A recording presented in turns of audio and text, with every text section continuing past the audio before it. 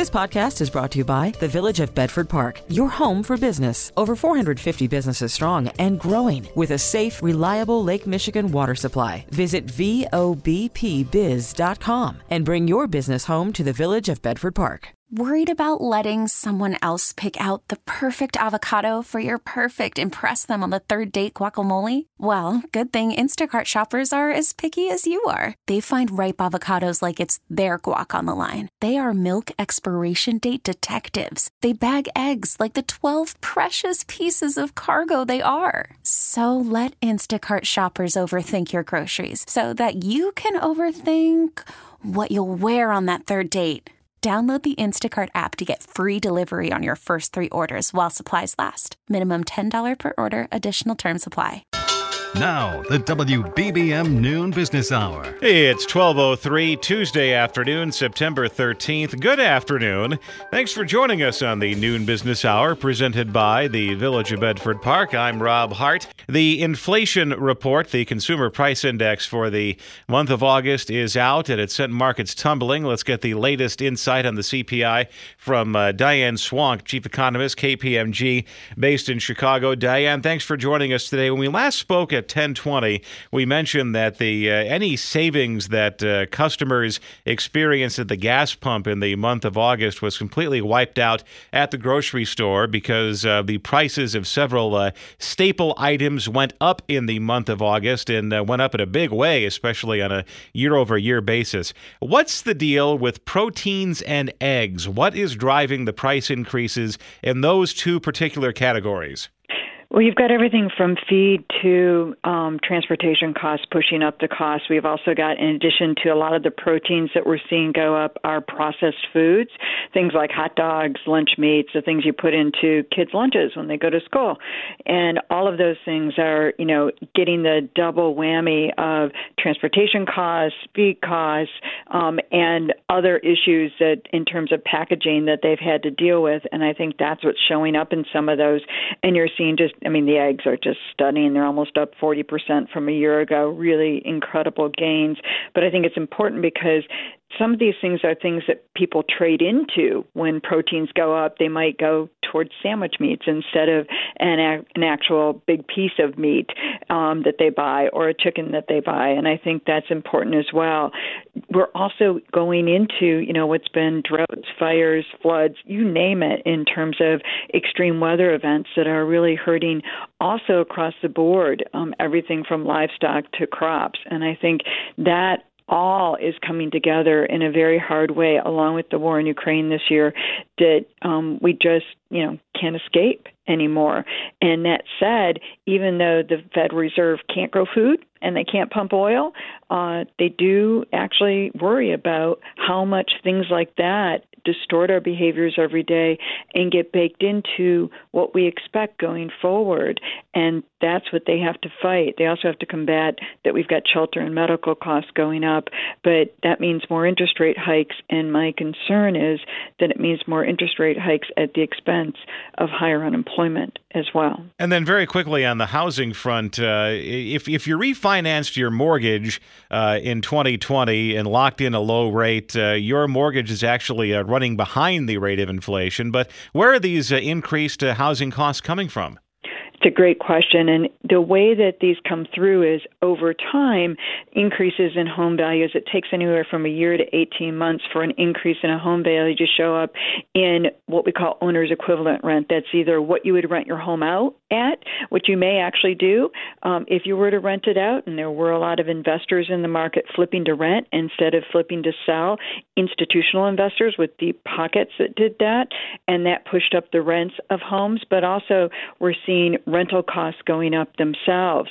And although some high-frequency rental costs like that we saw in the market showed a decline from July to August that still is up significantly, and a huge sticker shock for many people out there renting apartments as well. And remember, as housing became less and less affordable for those people out there who didn't lock into those low rates, all of a sudden their demand for rental housing went way up. And so that's pushing up the rents as well. And that's a really hard issue because we're starting to see the rising ranks again again, we saw them back before the pandemic set in, the rising ranks of the working homeless. And that's something that is really tragic in what should be a wealthy economy. Diane Swonk, Chief Economist, KPMG, based in Chicago. Thanks for joining us. Coming up, a look at the markets through the lens of the Dow theory. Compounding your interest with an economy of words. This is the WBBM Noon Business Hour. The time-tested Dow theory continues to remain bearish, and today's acceleration to the downside puts the June lows within reach.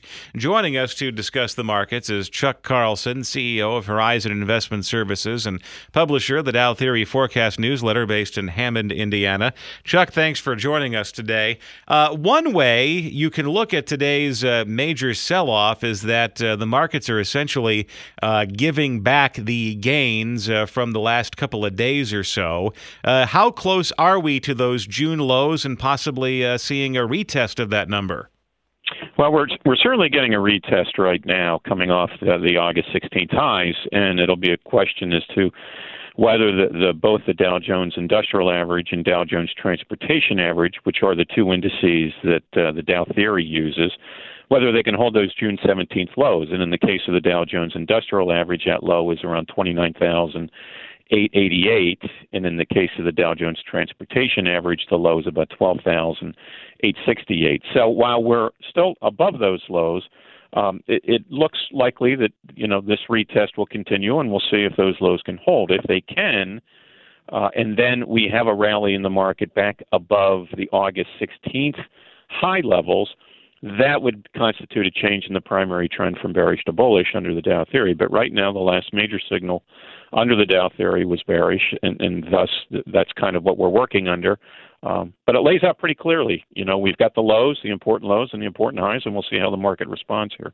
And then as the week goes on, what will investors be looking for as far as signals about the trajectory of the economy? Because we have the CPI number. We know that means the pace of interest rate hikes is going to continue and maybe actually pick up. But what do you do then between now and September 20th when the Fed actually has their meeting?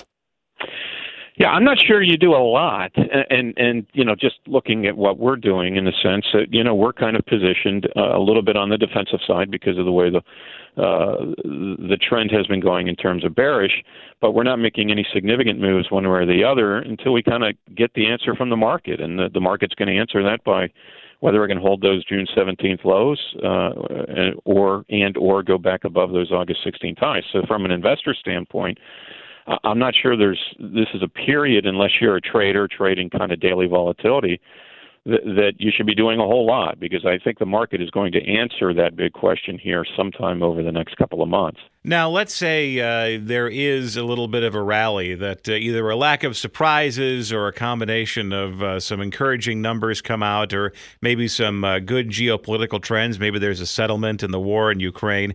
And you start dancing towards those August 16th highs. It seems like if there is a run of good news, the markets are poised for a breakout. Well, that would be possibly the case, and what would constitute an important move above those August 16th highs. And again, under the Dow theory, that would constitute a new bull market trend. So you would expect almost a pretty decent breakout over time if, in fact, we do get above those August 16th levels. It's also, from an investor standpoint, worth noting that we are probably about a month away from when we start getting third quarter earnings reports. And so we're kind of in this news lull, other than kind of macroeconomic data. But, the third quarter earnings reports, where we have seen pretty significant earnings reductions for the second half of this year, they're going to be quite telling. And that's probably when we will see how the market determines those corporate profits and whether it can break out of this trading range or not to the upside. Chuck Carlson, CEO of Horizon Investment Services and publisher of the Dow Theory Forecast newsletter based in Hammond, Indiana. Thank you for joining us this afternoon. Coming up next on this Travel Tuesday, an ongoing pilot shortage, how that's impacting U.S. airlines. Hiring for your small business? If you're not looking for professionals on LinkedIn, you're looking in the wrong place. That's like looking for your car keys in a fish tank. LinkedIn helps you hire professionals you can't find anywhere else, even those who aren't actively searching for a new job but might be open to the perfect role. In a given month, over 70% of LinkedIn users don't even visit other leading job sites. So start looking in the right place. With LinkedIn, you can hire professionals like a professional. Post your free job on linkedin.com/recommend today. It's 60 minutes of financial planning. The WBBM Noon Business Hour continues. Airlines are facing a severe pilot shortage. Let's get an update from Ken Goldstein, president of KJG International Consulting based in Chicago. Ken, thanks for joining us today. Some estimates put this pilot shortage today at about 8,000 pilots, and it could reach 30,000 by 2025. This has been a problem brewing for a long time. Yeah, this is something that we've been talking about on the Noon Business Hour for many a year, and the airlines are slowly starting to get it. They've got ground schools to try to train more pilots. United has a flight school out in Arizona. American's got something. But as we've discussed many times, the problem is worldwide. And add to that, in our own country, our military. Our military is in need of pilots too. So for those who are thinking of a good vocation, going into aviation, become a pilot is a good one. And the problem is, and this has been the case since the beginning of aviation, a pilot is a highly skilled trade. And if you wanted to learn to fly without going through the military first, you had to be from a rather well-to-do family. But now now the military pilot is not Tom Cruise in Top Gun. It's not somebody flying an F-16. It's somebody behind a desk in Las Vegas driving a joystick because they're piloting drones.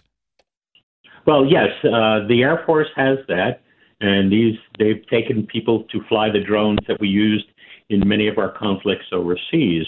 But again, remember, Maverick, Top Gun Maverick, were both, in a sense, recruiting efforts by the military, particularly the Navy and Marine Corps, to get people interested in flying.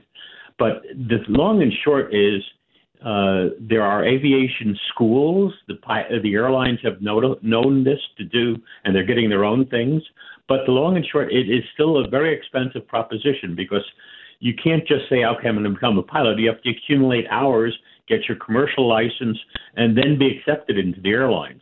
The airlines right now, in the short term, what they've done is they've taken many a pilot and upgraded them from the regional carriers up to the main line. So there's a shortage there. And the airlines, going back to the COVID situation, they allowed too many to retire or bought out their contracts. Not a good thing. And it used to be if you were coming into the airline system, you began in those feeder carriers, and they worked you real hard. You had an 18-hour day. You began in one leg of the you traversed the entire country. The pay was relatively low. You wanted to work your way up to the big equipment going overseas, which paid six figures. And a lot of pilots washed out, and I would imagine the airlines want those pilots back. Well, they do, but again, going back to that, this is one of the things. The pilots in the regional carriers, the smaller jets, if you will, flying to places like DeKalb or Decatur or downstate, they needed the hours. They had to start somewhere. The pay was not there. They weren't working necessarily for the main line, United, American, Delta. They worked for United Express, American Eagle, etc. But the long and short is that I think is starting to change because the airlines are starting to give pay increases to the lower rank and file pilots. They also noticed that this is a long-term situation. They got to do something. And let me just add one thing because we spoke to each other from yesterday and I'm still in London. Let me give you an update on London. The RAF, the Queen's body is on her way down to RAF Northolt, will be brought to London this evening at the Buckingham Palace, and we'll go tomorrow morning over to Westminster, and the crowds will be enormous. And talk about an auspicious assignment if you are an RAF pilot, that you'll be flying the Queen in her final journey back to London. Ken Goldstein, President, KJG International Consulting, based in Chicago, currently in London, giving us the perspective on both the recruiting problems for airline pilots and on the state of mourning for Queen Elizabeth II. Thanks for joining us this afternoon. The WBBM Noon Business Hour continues. Good afternoon. I'm Rob Hart. These are the top stories on News Radio WBBM. The coffin carrying the late Queen Elizabeth is being flown to London. Travel Tuesday, a passenger train service is in jeopardy from a threatened national rail workers strike, and the strong dollar is impacting both consumers and the stock market. WBBM Business, the markets are lower. The Dow is down 815 points. The NASDAQ is down 447. And the S&P 500 is down 115. AccuWeather says clouds giving way to sunshine today, becoming warmer this afternoon, a high of 76. 73 degrees right now under partly sunny skies. At 12:31, topping our news at the half hour, Amtrak has already suspended some service out of Chicago, and Metra faces major issues should a threatened strike by freight railroad workers take place this weekend. The latest from WBBM's Mike Krauser. The earliest a strike by conductors and engineers would occur is Friday, the end of a 60-day cooling-off period. The freight companies own most of the tracks. A strike would impact commuters on 9 of Metra's 11 lines. Nigel Johnson rides the train from Naperville. He spoke to CBS 2. I've been commuting from the suburbs to Chicago now for over 30 years. I can never remember this happening. Hopefully it doesn't come to that. It has been 30 years since there's been a national rail strike. For Metra riders, only the Metra Electric and Rock Island lines would operate should there be a strike. If freight is not moving at a time when there are already supply chain issues, the impact would go beyond an inconvenience for commuters. Mike Krauser, 105.9 WBBM. The City of London is preparing to hold the public visitation for Queen Elizabeth. People have been told not to camp out on the line for Queen Elizabeth's lying in state, but no such restrictions have been put on those trying to nab a good spot along the funeral procession route. About 100 people are already camping out along the Mall outside Buckingham Palace just for those few moments they'll be able to watch the funeral cortege go by tomorrow. Vicki Barker, CBS News, London. Hey, it's 12:32 on the Noon Business Hour, presented by the Village of Bedford Park. Markets are deep in the red today. We're joined by Gary Kaltbaum, president of Kaltbaum Capital Management based in Orlando. Gary, thanks for joining us today. And investors are once again internalizing that message from the Fed a couple of weeks ago that the interest rate hikes will continue until morale improves or inflation goes down.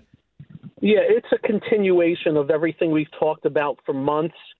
You had a couple of years of a central bank adding trillions of dollars into the system, creating all kinds of moves in asset prices, some insane assets like the coins and NFTs.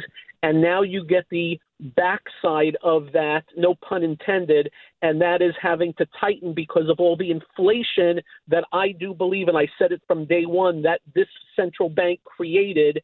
And where she stops, we don't know. But the key is just watch yields. The two-year yield is at like 3.7 and change, and the 10-year yield is about to break the highs of June, and that means cost of capital of everything goes up, and that is going to be bad for markets. Simple as that. Now, the consensus is still that the Fed is going to raise interest rates by 0.75 of a percentage point when they convene later this month. But now there's an outside possibility that they could just go and raise rates by a full point. Is higher better under these circumstances?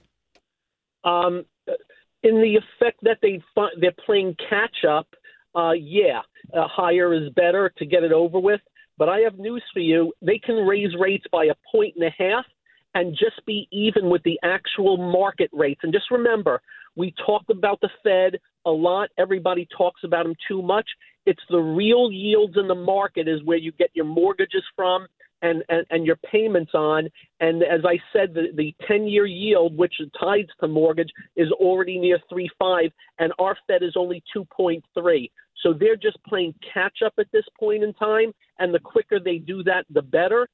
My worry is, based on what I saw today on that inflation report, they may have to go into the 4s and the market may go into the 4s. And again, if that occurs, the competition for money heats up versus the market, and you're seeing it in droves today, the market giving back a bunch of what it made the last few days. If the rate of interest rate hikes kept up with the rate of inflation, how would that look in the economy at large?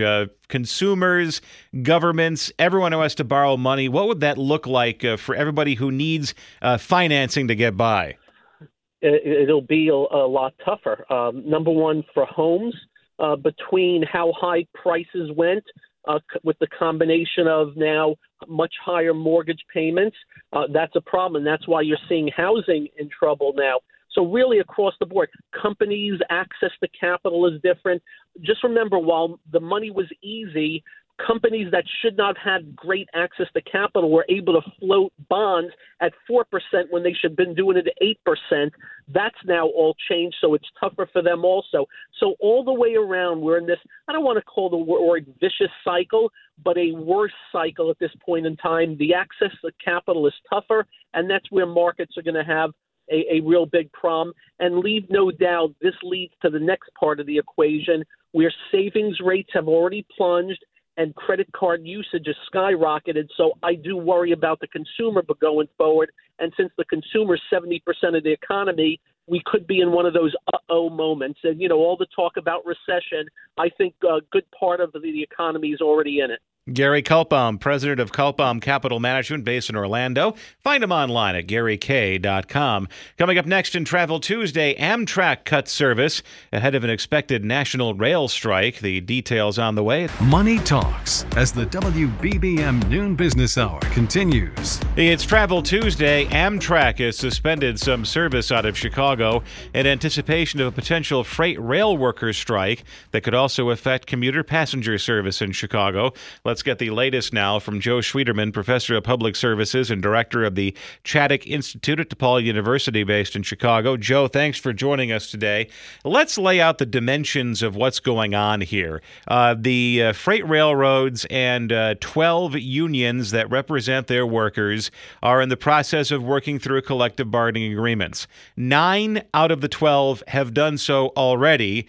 We have 2 more that are still trying to hammer out their deals, and sick time and time off appear to be the major sticking points. But if the holdout unions don't reach an agreement by Friday, all 12 walk off the job, and that will impact not only everything we pay for, because 40% of all goods travel by rail, but it's going to have a major impact on people in the Chicago area. So let's talk about, first off, what's going to happen with Metra commuters if they do encounter a railroad strike on Friday.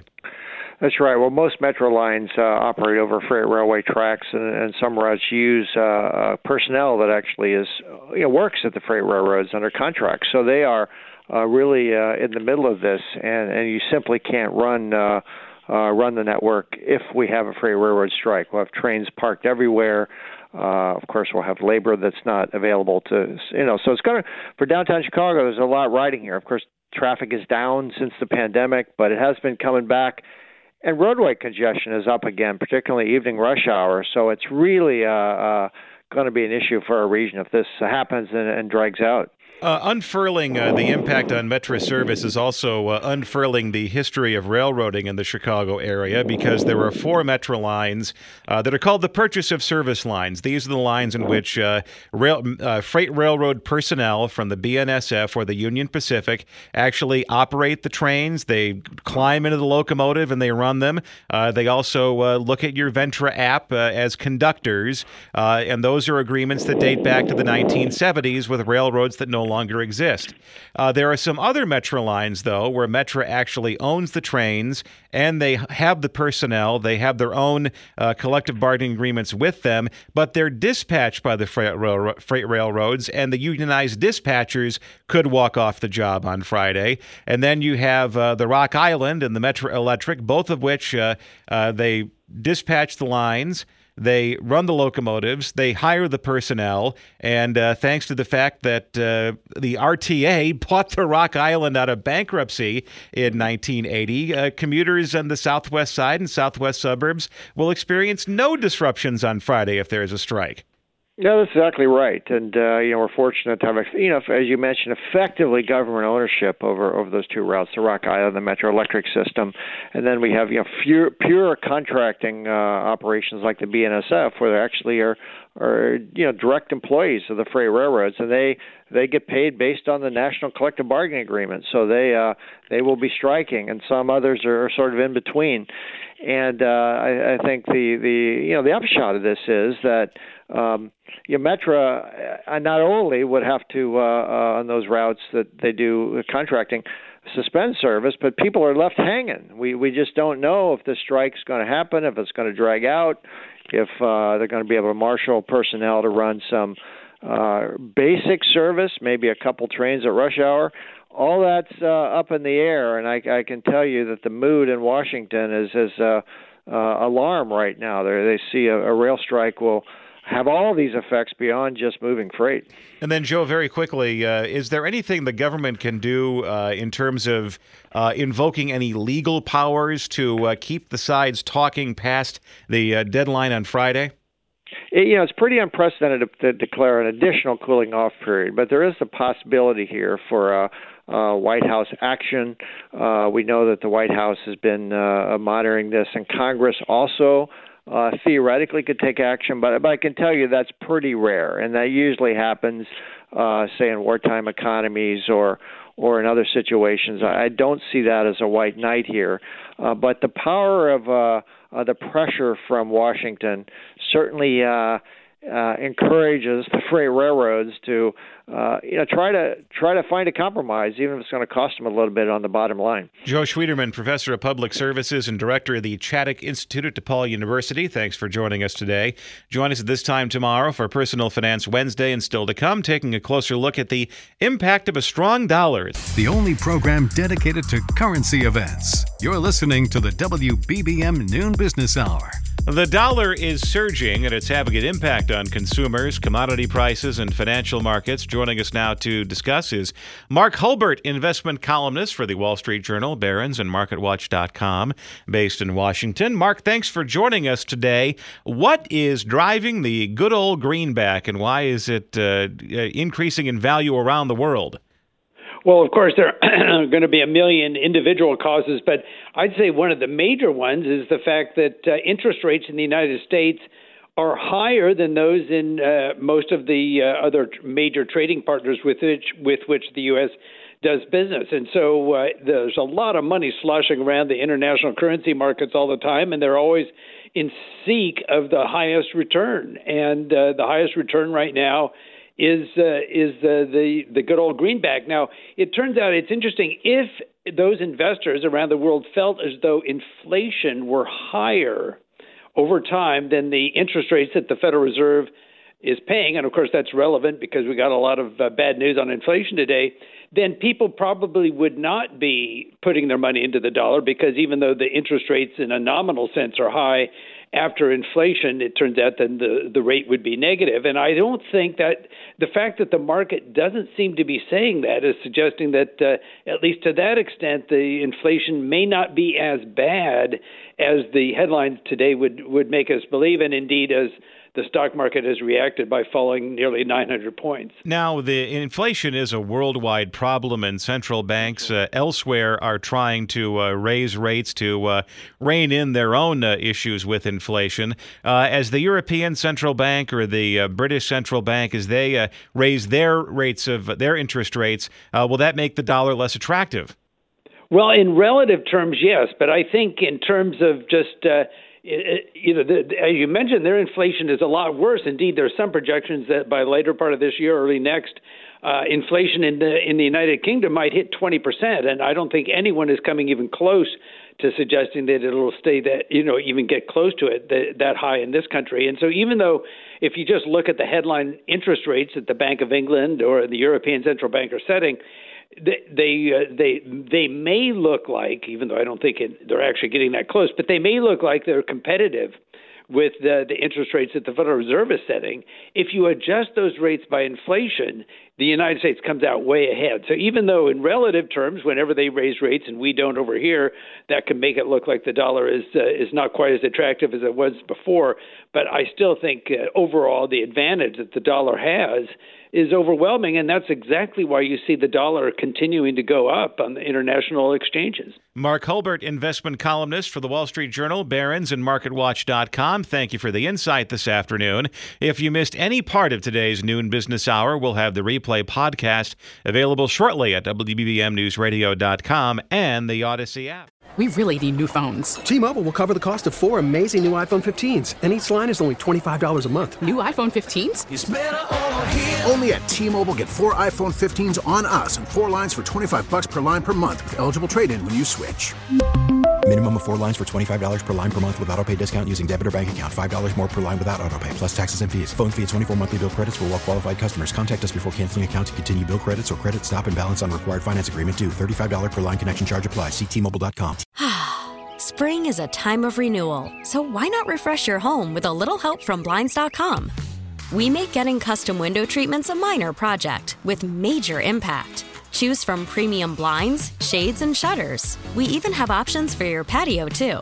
Blinds.com invented a better way to shop for custom window treatments. There's no pushy salespeople in your home or inflated showroom prices. Our design experts can help you find the perfect window treatments on your schedule. We'll even send free samples directly to you. Plus, we can handle the measuring and installation for you. Unlimited window treatments installed for just one low cost. And with Blinds.com, you'll always get transparent pricing. No hidden fees. Our free shipping and 100% satisfaction guarantee can put the spring back into your step and into your home, too. Shop Blinds.com right now and save up to 45%. Up to 45% off for a limited time at Blinds.com. Blinds.com. Rules and restrictions may apply. Protect your vehicle's engine with a full synthetic oil change and save with Mobil 1 at O'Reilly Auto Parts. Purchase 5 quarts of Mobil 1 full synthetic motor oil and receive a $10 O'Reilly gift card after rebate. See store for details. With your Mobil 1 purchase, you'll also receive 2 times points during O Rewards Bonus Points Month at O'Reilly Auto Parts. O'Reilly Auto Parts.